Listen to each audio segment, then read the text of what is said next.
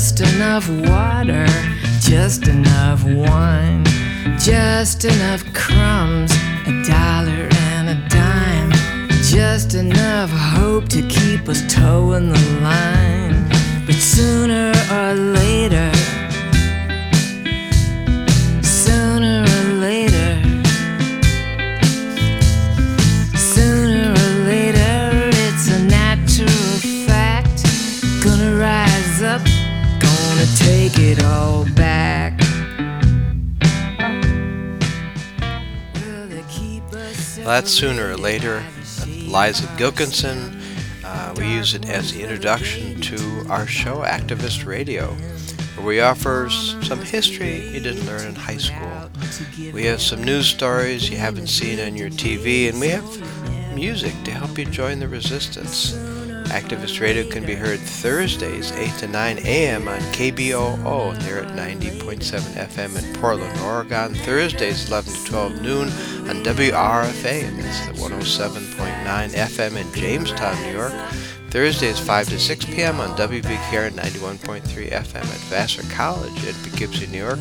Thursdays, 7 to 8 p.m. on WBDY, and they're at 99.5 FM at the Bundy in Binghamton, New York. Sundays, 1:30 to 2:30 p.m. on WESU, and they're at 88.1 FM at Wesleyan University in Middletown, Connecticut. Sundays, 4 to 5 p.m. from WIOF, and they're at 104.1 FM in Woodstock, New York. Sundays 5 to 6 p.m. from the Progressive Radio Network. Find them at prn.live. And finally, Mondays 11 to 12 noon on WCAA, and they're at 107.3 FM in Albany, New York. Past programs are available as a podcast. Search on Activist Radio. Or you can go to classwars.org anytime and listen to our last 10 programs. Our guest today is Michael Zweig. He's author of the newly published book, Class, Race, and Gender, Challenging the Injuries and Divisions of Capitalism. And we talk about the uprisings against the wealthy elites who run our state. We also have very good news. Shahad, our guest last week, we were in doubt about whether she had survived in Gaza. She is still in Gaza and still reporting. So I've included on our website, you can read Shahad's latest reporting on the slaughter in Gaza of the Palestinian people. Which brings me to the views and opinions expressed on this program are not necessarily those of this station, its board of directors, not even its constituents. It's just the views of me today, Fred, and I'm bringing you up to date on America's hidden class wars.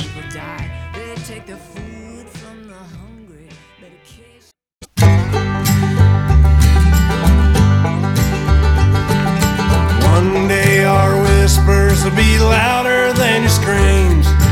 One day our whispers will be louder than your screams. One day our whispers will be louder than your screams. The people's day will come. Emma Goldman, I sang this song for you. Big Bill Haywood and Mother Jones too. Psycho and Vanzetti, they took their lives, but we can organize. One day our whispers will be loud. All right, that great song is The People's Day by Otis Gibbs. We use it as the introduction to the first part of Activist Radio. We call it History You Didn't Learn in High School because it's the history of social struggle. Left out of colleges, left out of high schools, certainly left out of your commercial media. The people in charge, the corporations, don't want us to think that social struggle can even change the direction of a country, that it can ever stop, for example, the slaughter in Gaza. If enough people got together and hit the streets in enough towns, maybe we could get a ceasefire. That's what's hidden to us, discouraging us from taking political activism and taking our grievances into the streets, which in this current environment for the last several weeks we definitely are doing here in the Hudson Valley. There's a demonstration just every other day trying to get a ceasefire. Well, today in history is February 8th. We go back to 1968. 3 black students were killed and 30 wounded in a confrontation with highway patrolmen at a South Carolina state rally supporting arrested civil rights protesters. The incident was named the Orangeburg Massacre. Well, the assault began with approximately 200 students when they gathered on February 6 to protest the segregation of black patrons at a nearby all-star bowling lane. This demonstration was peaceful, and no students were arrested. The following night, however, 15 protesters were arrested, and a large group of students gathered on the campus of South Carolina State to support those held in custody. Students built a large bonfire, which the police, when they arrived, tried to put out. In the confrontation, one officer claimed he was hit by a piece of wood. He then raised his pistol and shot into the air. Hearing the shot, a number of other highway patrolmen shot into the crowd of black students, killing Samuel Hammond, Henry Smith, and Delano Middleton, and injuring 50 others. The patrolmen had used buckshot against the students, and many were shot in the back and even the bottoms of their feet as they ran away. None of the students were armed. 9 officers were arrested for using excessive force during the massacre, but they were soon acquitted of all charges and let go. The only person charged and sent to prison was a student named Cleveland Sellers, a representative of the Student Nonviolent Coordinating Committee, SNCC, who was convicted of inciting the riot. Sellers was later pardoned and released from prison. The state had a lot invested in trying to prove that the patrolmen had acted in self-defense. South Carolina's young governor, Robert McNair, portrayed the confrontation as a two-way gun battle, with the lives of the patrolmen at risk. A media campaign was initiated to blame the incident solely on Sellers and protect the state's reputation for progressive race relations. Ramsey Clark, U.S. Attorney General in 1968, said it well. Quote, "They committed murder. They just started shooting. It was a slaughter. Double-aught buckshot is what you use for deer. It's meant to kill." There are many in South Carolina who still believe their former governor and state patrolmen. None of the killers were ever convicted. They all kept their jobs, even after the massacre. It's no wonder that Southern politicians want to limit what is taught in schools or offered in libraries. Acknowledging past racism is the only way to come to terms with centuries of slavery and Jim Crow. Governors like Ron DeSantis run for office on perpetuating segregation and racial inequality. Preserving white privilege has always been the key to success for Trump and any number of similar bigots seeking higher office. Jim Crow segregation is the same as apartheid.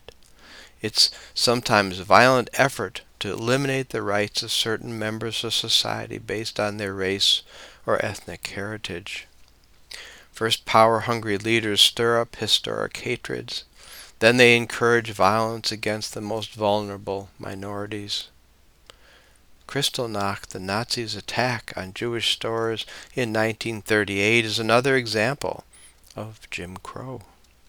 The Holocaust is another, the extermination of Jews, Gypsies, and gays during the Second World War. Genocide is merely the last step in exterminating the other, and that last step is now being done in Gaza. This time the U.S. is the country supplying the bombs and the money. Yes, we are witnessing the American Holocaust, one that will stain our country's honor for the rest of the 21st century and beyond. We're going to go to a song. This is a new song by Jim Page. The album is Collateral Damage, and the song is Palestine.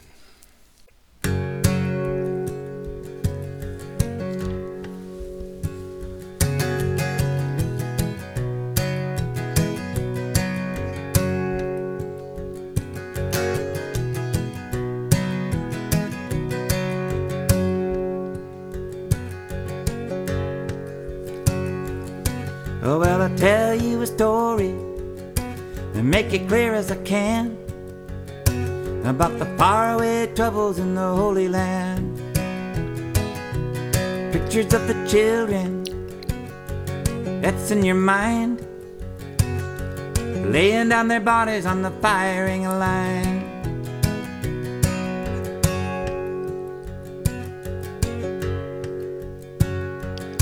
And now the people who live there, and they live under the gun, where it was homeland for 1,000 years before the soldiers come.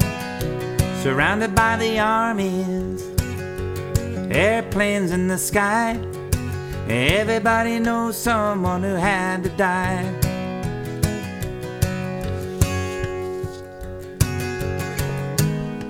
Oh, Palestine, there's a hole in your soul. Oh, Palestine, oh, will it ever be whole?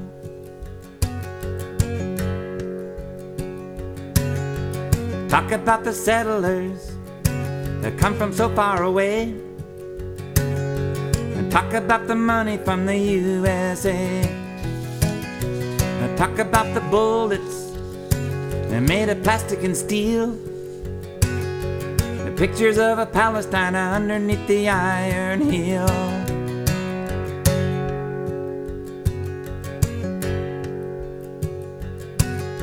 Now what do when they come to your home and they tell you your land is no longer your own? Do you let them take it? Do you dare to resist? And pictures of a Palestine underneath the iron fist.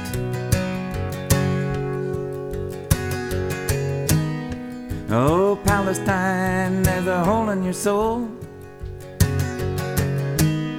Oh, Palestine, oh, will it ever be whole?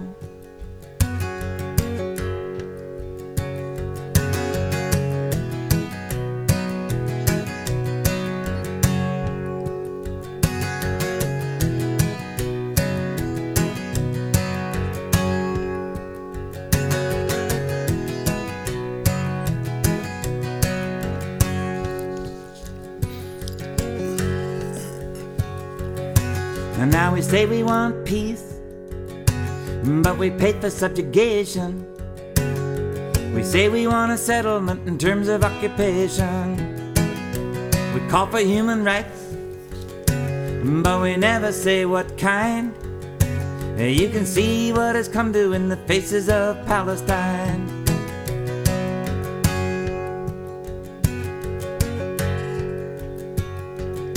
Well, does it ever make you think about the friends we endorse? The armies of a general riding on an iron horse. And does it ever make you wonder why it always seems to be such an undemocratic version of democracy?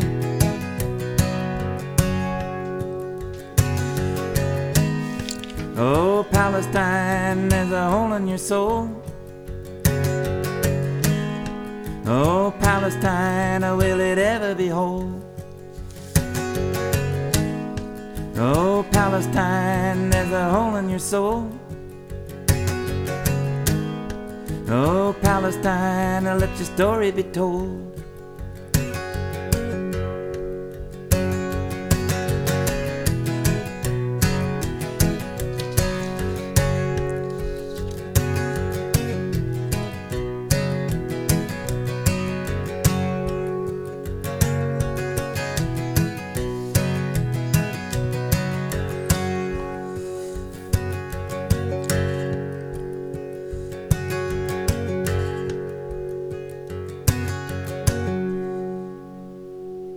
They lied, they took us for a ride. Tried burying the truth where it very nearly died.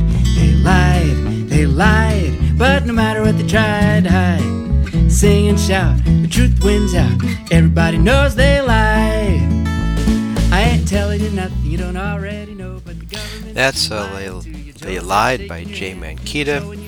It's the lead into the next part of Activist Radio. It's got its own website, fantasylandmedia.org. We put it up to make all these stories keyword searchable going back the last dozen years or so. We think it's an in-depth look at how the corporate media fails us.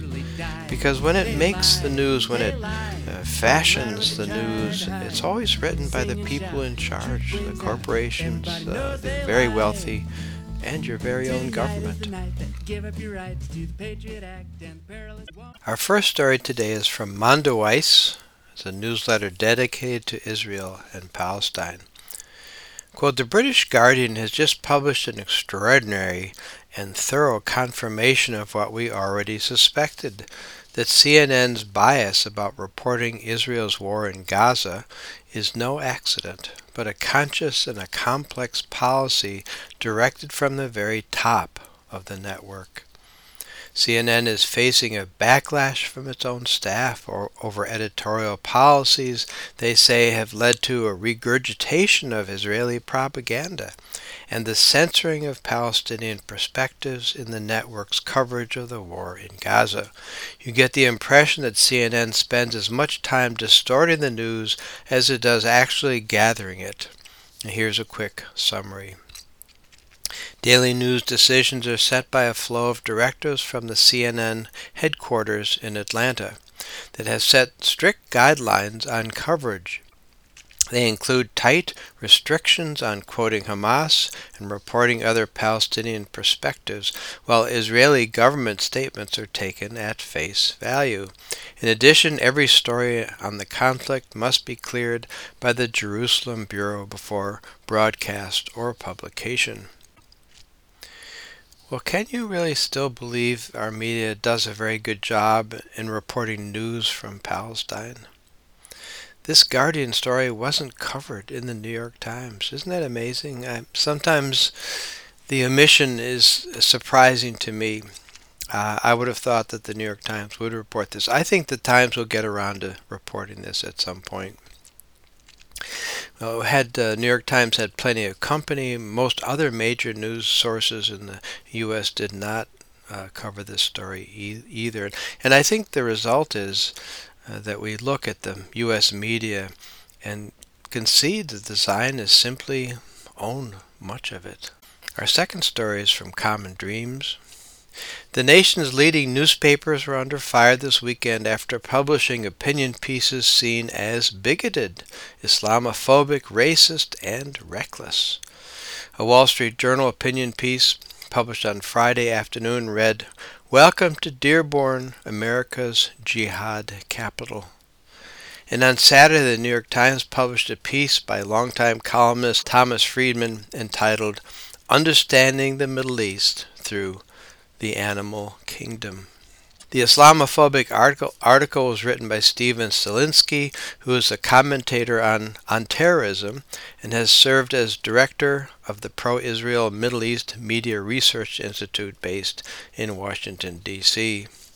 The Friedman's piece in the New York Times entitled "Understanding the Middle East Through the Animal Kingdom" posited Iran as a metaphorical parasitoid wasp with proxies in Yemen, Lebanon, Iraq, and Syria as caterpillars. Quote, "We have no counter-strategy that safely and efficiently kills the wasp without setting fire to the whole jungle," suggesting the U.S. military destroys the entire Middle East to annihilate Iran and its allies.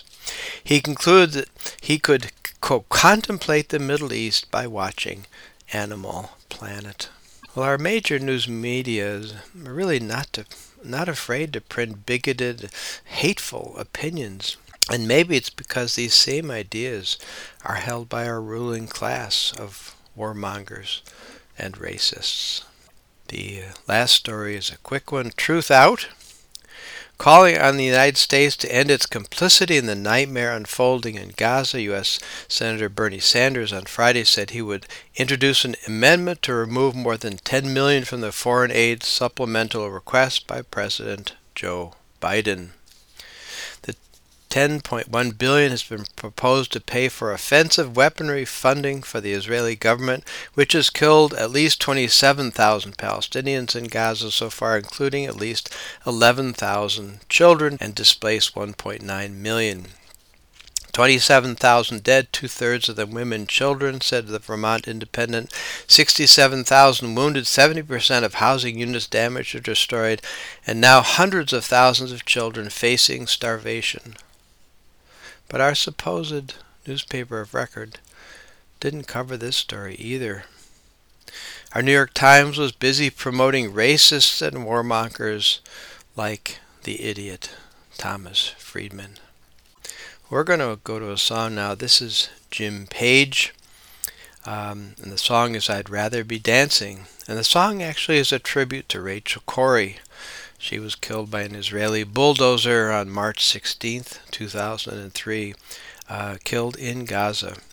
So this song goes out in memory of Rachel Corrie. Let's go to that.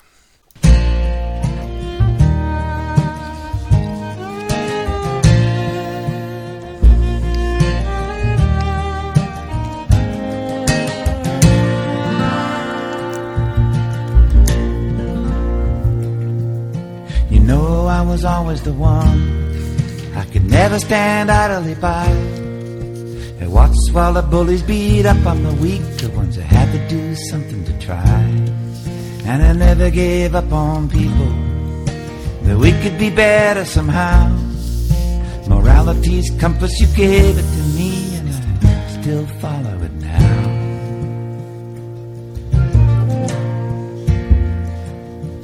Well, I couldn't stop thinking about it.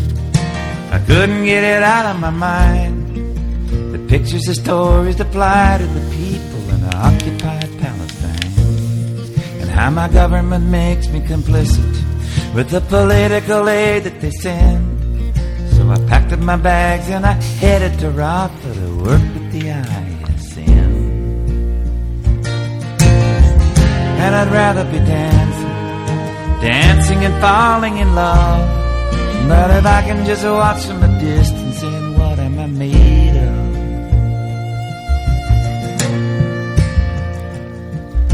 Mama, these people are so good to me.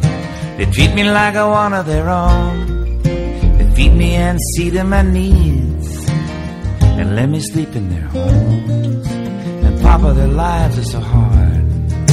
The gunshots every night, the strip searches, roadblocks, humiliations. Papa, it just isn't right.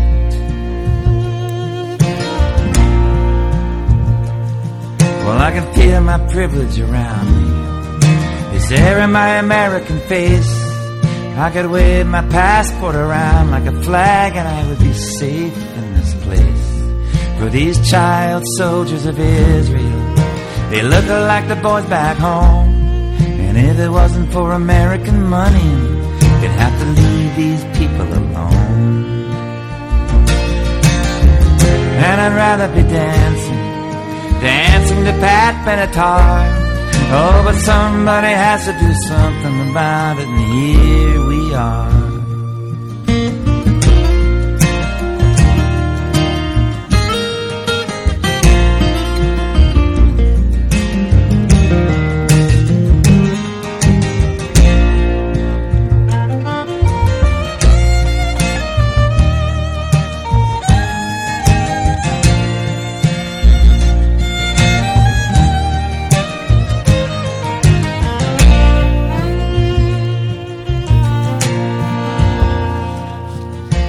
Tractors are coming today.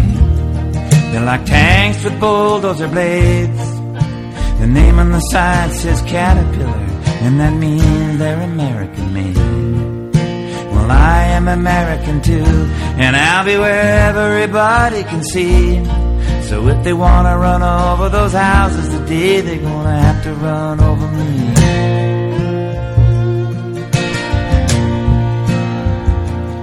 Well, it's dangerous taking a stand, but it's dangerous running away. Sometimes you have to face up to the danger, there is just no other way. But there are such beautiful dreams dreams I have seen in the eyes of a child. If I can just make one little difference, then I think my life is worthwhile. And I'd rather be dancing, but instead I'm saying goodbye. But we'll meet again when it's over, don't cry. And I'd rather be dancing, surely we'd all rather be. And someday we'll dance in a world that's peaceful and free.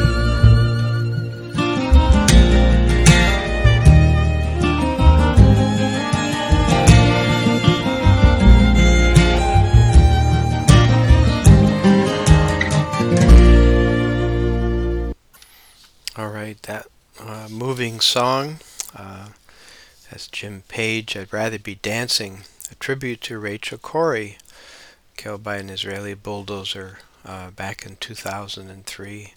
Just an incredible song and an incredible story of a young woman who goes out to try to stop the bulldozing of homes in Gaza and purposely run over by an Israeli bulldozer. I think it really fits with what we're looking at, the uprising of the American people against the amorality of their leaders. It's amorality that would kill a person like Rachel Corrie. It's amorality that a country could kill the tens of thousands of Palestinian children. We're going to go to our guest now, Michael Zweig, author of the newly published book, Class, Race, and Gender, Challenging the Injuries and Divisions of Capitalism. And we talk about the uprisings against the wealthy elites who run our racist state. All right, Michael Zweig, thank you so much for being on Activist Radio today. Thanks for having me. You got a really interesting book out, Class, Race, and Gender. And you really go places where I didn't expect you to go. I think it's such an interesting read. We don't talk about class in this country very much. As a matter of fact, when you do, people sort of look at you like you're a socialist or something. Are we supposed to be above class in the U.S., or we've overcome class? Why is this not a popular thing to talk about? I think what people mean often by class when it does come up is something to do with income. You know, the middle class people, and then there's a fringe of rich and poor. And I think that is not a very helpful way to talk about it. We do talk about it that way. And it does describe some reality, that there are rich and poor and that there are people in the middle. But I don't think that that's very helpful. For me, understanding class as a question of power is the way to go, is the way to get at its significance. Now, when you start talking about class as power, people who have a lot of power don't like that because they don't want to be called out. So they would rather talk about, you know, everybody's in the middle class except, yeah, there's some rich people and there's some poor people. But I think that let's call it out. We're talking about people who are working class people. That's the majority of the population. It's about 62% of the labor force, who basically don't have a lot of control over the pace or the content of their work. There are people who are industrial workers, miners and construction workers, as we normally think of. But there's also call center workers and truck drivers and home health aides and EMTs, all kinds of people who are in the service areas, but who are also working class people. And if you think of class in terms of power, then you're thinking automatically of a relationship, because somebody has power if somebody else doesn't, or somebody doesn't have power if somebody else does. And so the question of class as power brings into focus the relationship between the working class as the great majority of the population and the capitalist class, which is the other side of that power dynamic. And that's, in my measures, about 2%. And then you have a middle class of professional people and small business owners and managers and supervisors, and that's a little more than a third of the labor force. I see. I was also really interested in your analysis of China, and I've been asking, political people for quite a while about China. Is it still socialist at all? You write about the conflict between the individual and the needs of the group. Is there still, hope for China being, somewhat egalitarian society where all people's needs are at least somewhat important? Well, I think that China is now pretty consolidated as a capitalist country. It's a capitalist country that does not have a democratic political system, but it is a capitalist country in the sense that there is a broad working class and that there are people who control the production process, a very small number of people relatively, and they produce for markets and they produce for profit. And it is essentially a capitalist economy now. It wasn't in the time of the Communist Revolution from 1949 until maybe 1980 or 81. But I think China and India and the United States and Japan and capitalism is throughout the world. It is an era of capitalism triumphant. And so I think it's important to understand capitalism, not only for our country, but in the world at large. Sure. Yeah, I've often been struck with how many billionaires China has. I mean, I would have guessed maybe 40 or 50, but it's hundreds, right? I mean, China, it has a real wealthy class, a real class that really dictates to the others. So I think maybe people on the left have been talking about China for a while. Nobody really knows exactly where to put them, but that's a good insight, I think, that it's really a capitalist country. I think it is, yeah. And that has its consequences for the Chinese people as well as for the rest of the world.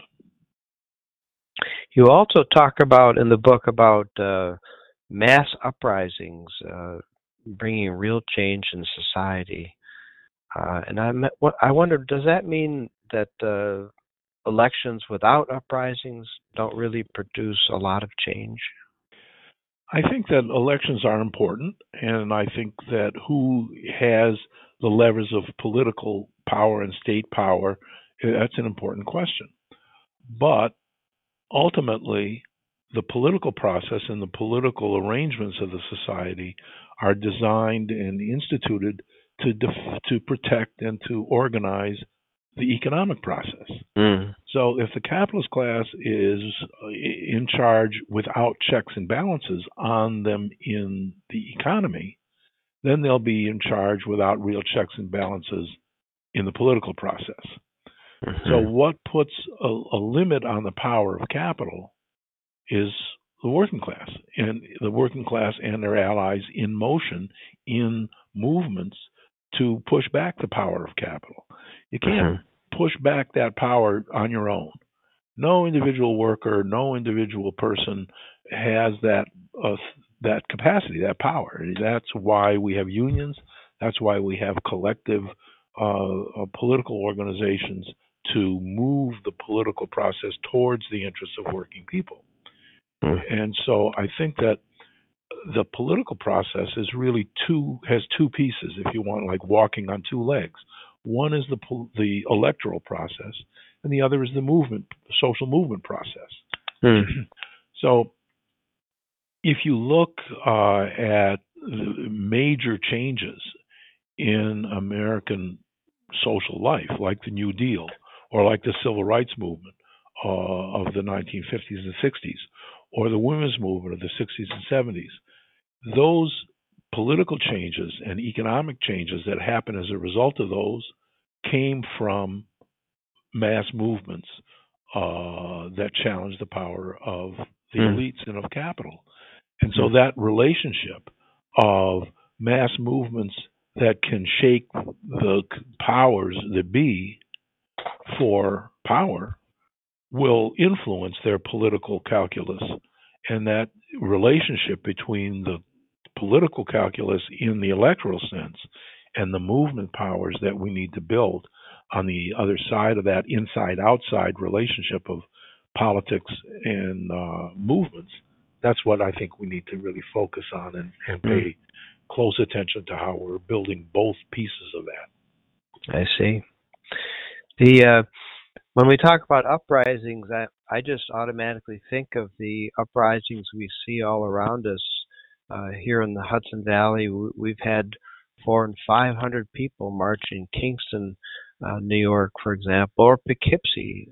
These small, I guess they're cities, small cities, but just amazing number of people, and it's really against U.S. foreign policy. In Israel, Palestine, they're marching against what they probably correctly term is genocide. Do you think this is the type of change? Could something like that morph into a real attack on the U.S. empire or militarism that the U.S. has pushed around other countries in the world? Certainly, there is a history of American militant resistance to American military operations overseas. We saw it in the Vietnam era, we saw it in the Iraq War, we saw it around Afghanistan, we even saw it going back into the 1950s around Korea, where there was real opposition to American military operations around the world, all across that whole period. And I think that those are very powerful moments of people questioning what is it that the U.S. really stands for. And when we see what's going on in Gaza and we see what's going on in the destruction of a whole people and their ability to live in a territory that they're supposed to have for their own, I think it does call into question what is American foreign policy. Now, that doesn't say that Hamas is the great savior or that Hamas wasn't doing atrocious things on October 7th. They were. That was a war crime that needs to be condemned, that needs not to be raised up as an exemplar of decent human behavior or political struggle. But what Israel is doing, is also a violation of international law. It's a violation of the rules of war, and completely disproportionate to what was the attack on October 7th. And I think when we look and see that the United States is defending that and protecting that assault on the Gazan people, or the people of Gaza, I think people get in the street and say, no, we don't want to do that. Well, we do have a party, the DSA, that is very involved in these marches, the Democratic Socialists of America, and they have some people in state governments that I'm just amazed how radical they sound. I mean, to me, it makes perfect sense to challenge U.S. militarism and to make the links between militarism and the lack of healthcare, of education. So I guess this brings up a question. How are they linked? Do you think militarism is the reason we don't have universal health care or free education? Well, there's two pieces of that. One piece is the money. The United States military budget this year, for this coming year, is $880 billion.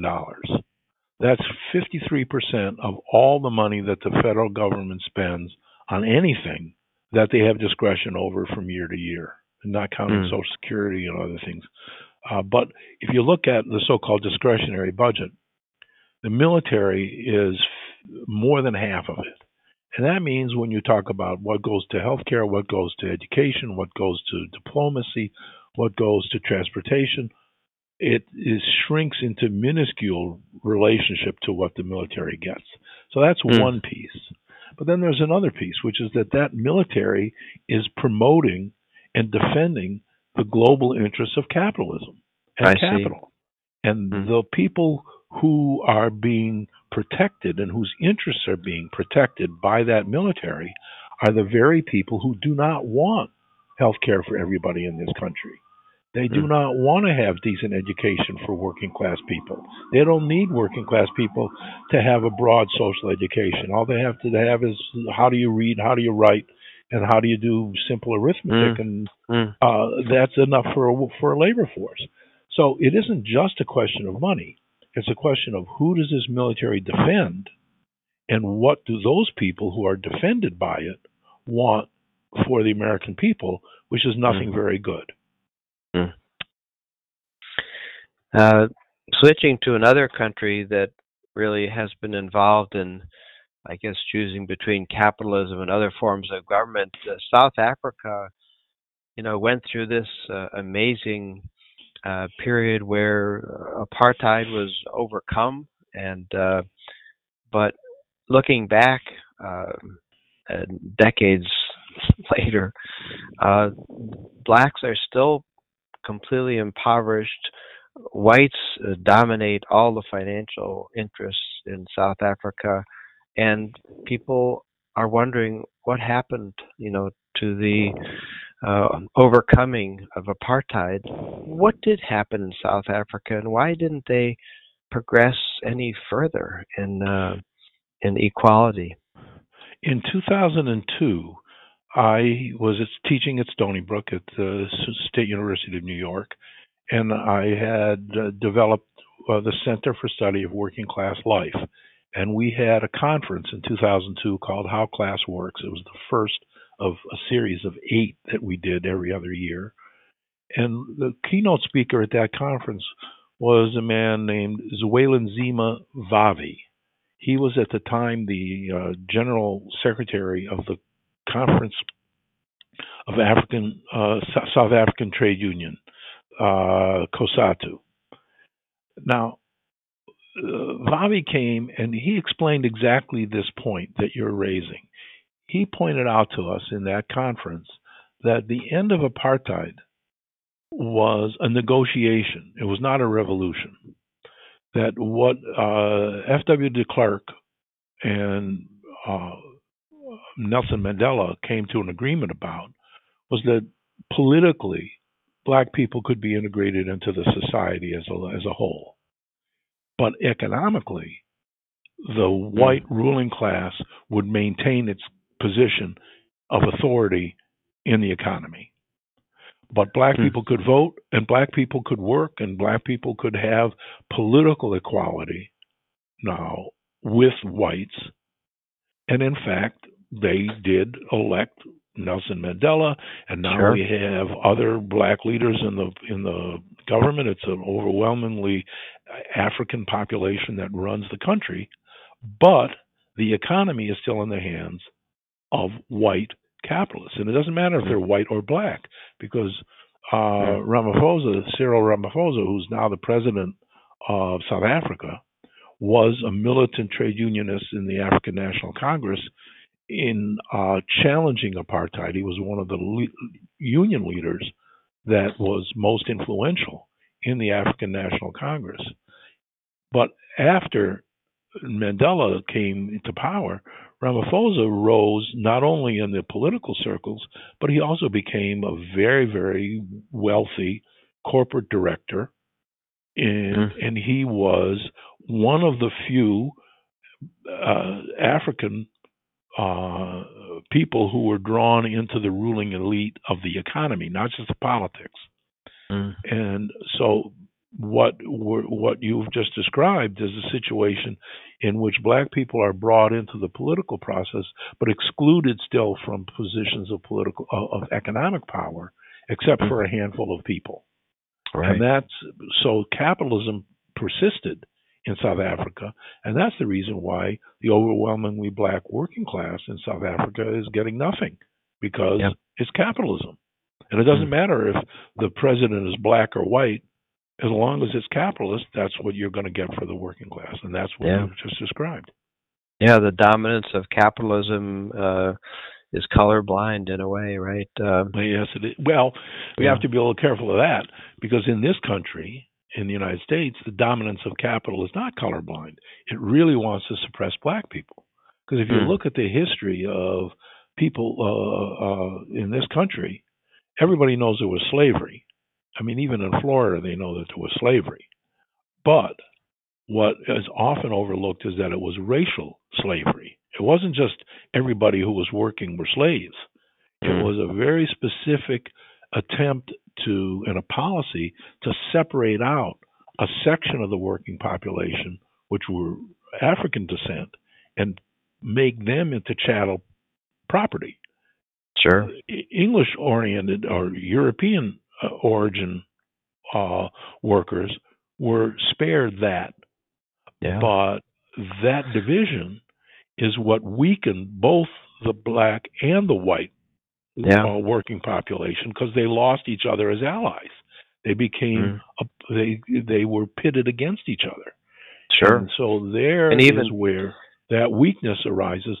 So in the United States, it's not a colorblind capitalism, although it's true that if it's capitalism, it doesn't matter if you're white or black. If you're a worker, you get pushed down, and it doesn't matter if you're white or black. If you're a capitalist, you're doing you have some power.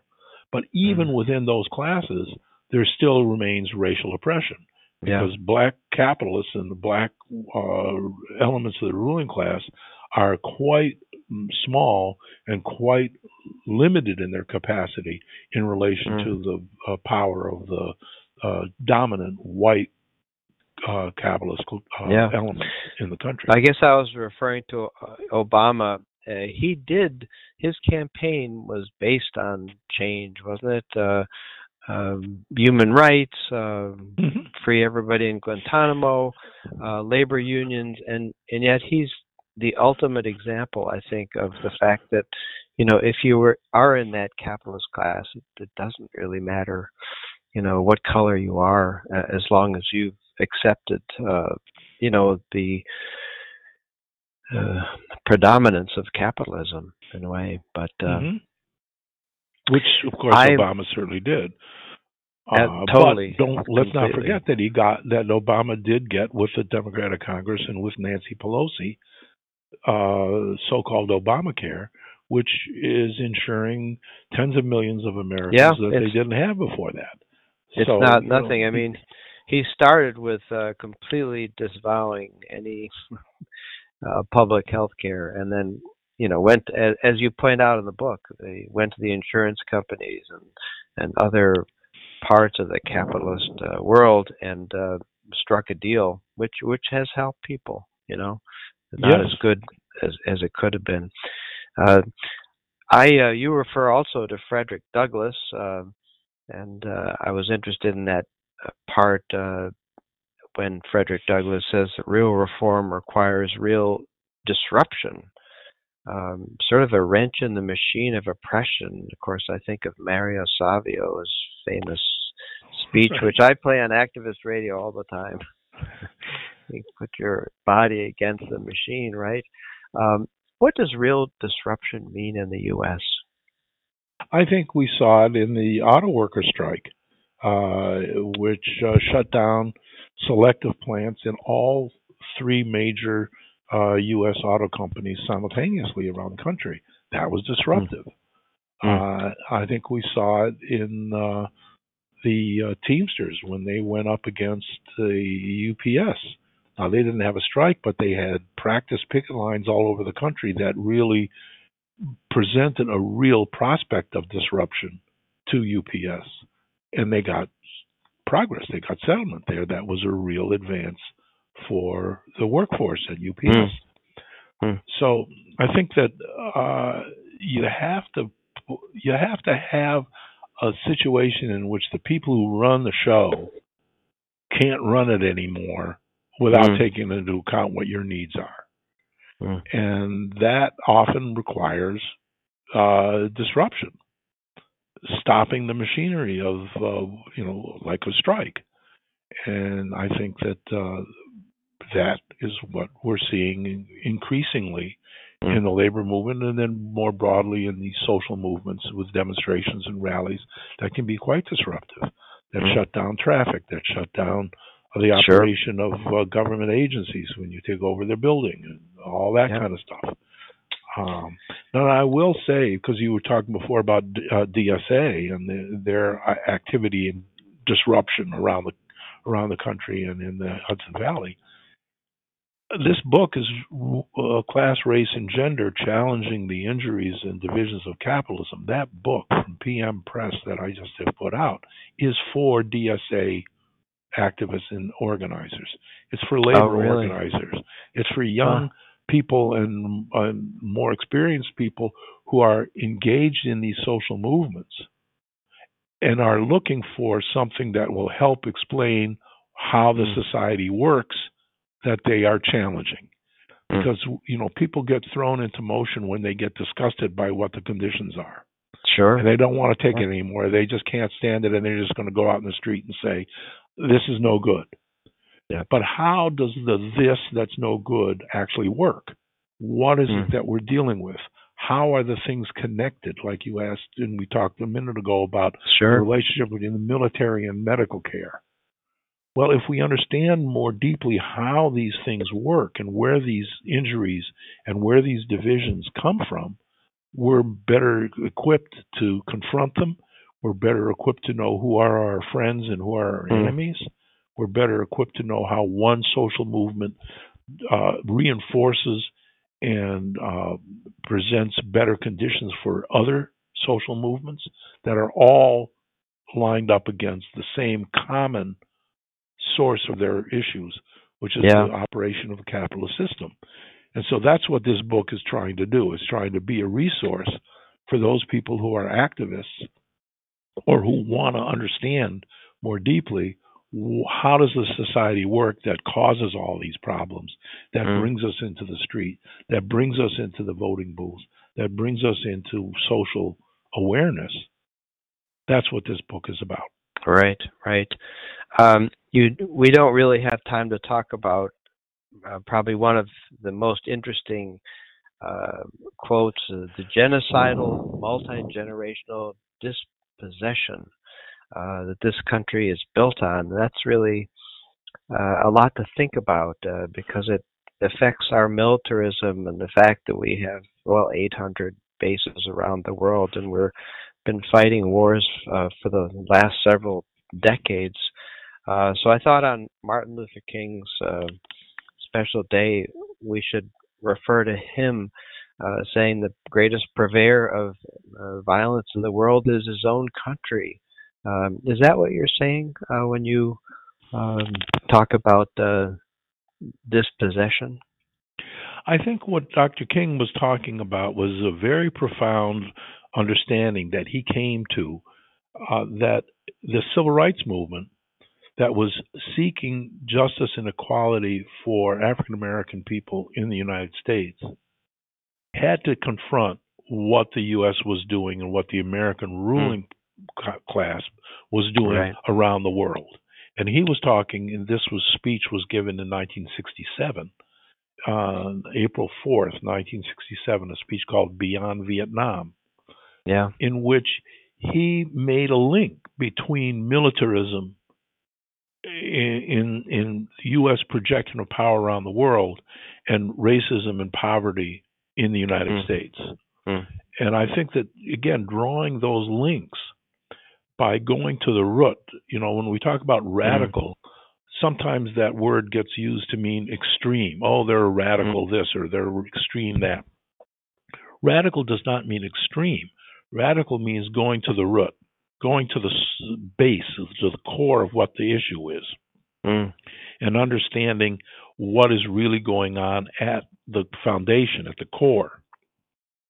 So what Dr. King was doing in that speech was being a radical in the sense of going to the core of militarism and its relationship to racism and poverty and degradation in the United States.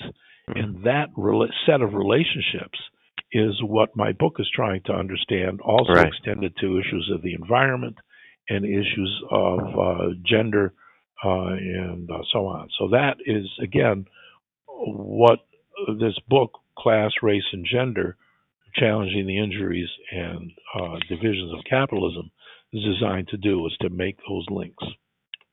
Michael Zweig, I want to thank you for being on Activist Radio and for writing that book, which really it's hard to put down once you're into it, because you take us all over and show us things that we've thought about, but not really enough, right? I think Well, thank you. And enjoyable read as well. And it's only 225 pages. It's not a doorstopper.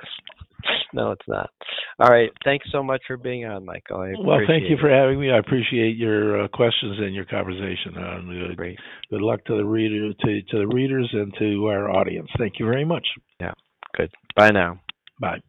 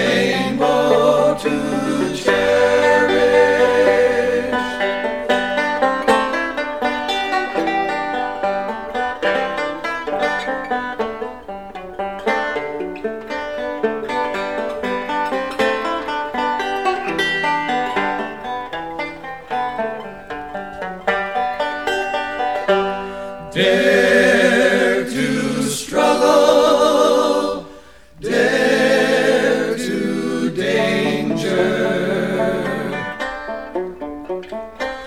dare to touch the hand of a stranger.